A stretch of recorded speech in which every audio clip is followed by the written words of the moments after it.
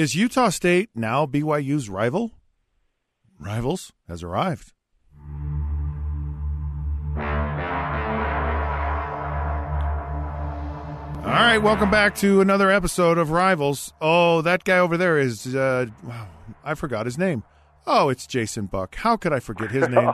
And over here is me. I'm Scott Mitchell. You dog. I'm not a dog. No, really, for a minute I forgot who you were. You got kidding. CTE, man. We got CTE. I thought I had CTR, but that's a different story. All right, so here's the question, Jason. Is Utah State now BYU's real rival and not Utah? You know what? I think they're both rivals. It ebbs at the moment in history. BYU and Utah aren't in the same conference, which definitely affects a rivalry. It absolutely affects a rivalry.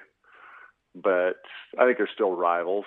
I mean, within the state, no matter how people try to play it off. And Utah State's always been a rival, even though we drubbed them for 20-some years. So what do you consider a rival? Because I'm going to tell you, the Utah BYU game was like so flat for me. It's just like, I'm just glad this is over.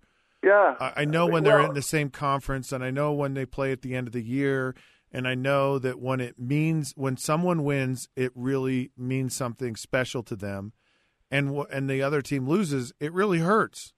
And so the game right now doesn't really mean that much to Utah.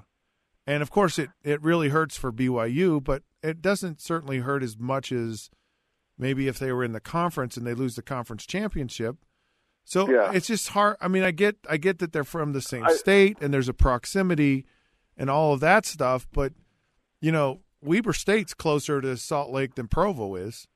And you don't have that, right? You don't have or Utah State. Utah State's not a rivalry there. There's no rivalry between Utah and Utah State. Not at all. No. None. I think the last time they faced each other, Utah State beat Utah with Gary Anderson. It's possible, yeah. But you know what? No one actually cares. They faced each other. But no one cares. See, I think I break this into two categories.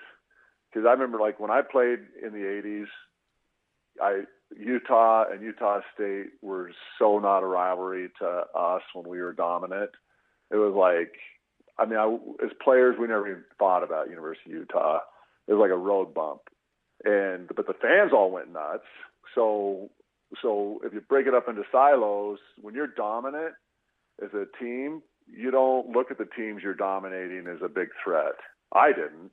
Utah State was not. We went up to Utah State. The fans booed us. It was a moment of silence for Spencer W. Kimball, and the big corner of the stadium was going nuts. And during the tequila day or whatever they had, it was so disrespectful. Everybody hated BYU wherever we went. It was their big rivalry game, and we didn't look at them as rivals. We just stomped on them. But the fans do. You know what I'm saying? I think the fans never lose it. The BYU fans have a rivalry against Utah, just like Utah did against us when we were dominating the series. The Utah State fans have a rivalry within the fans.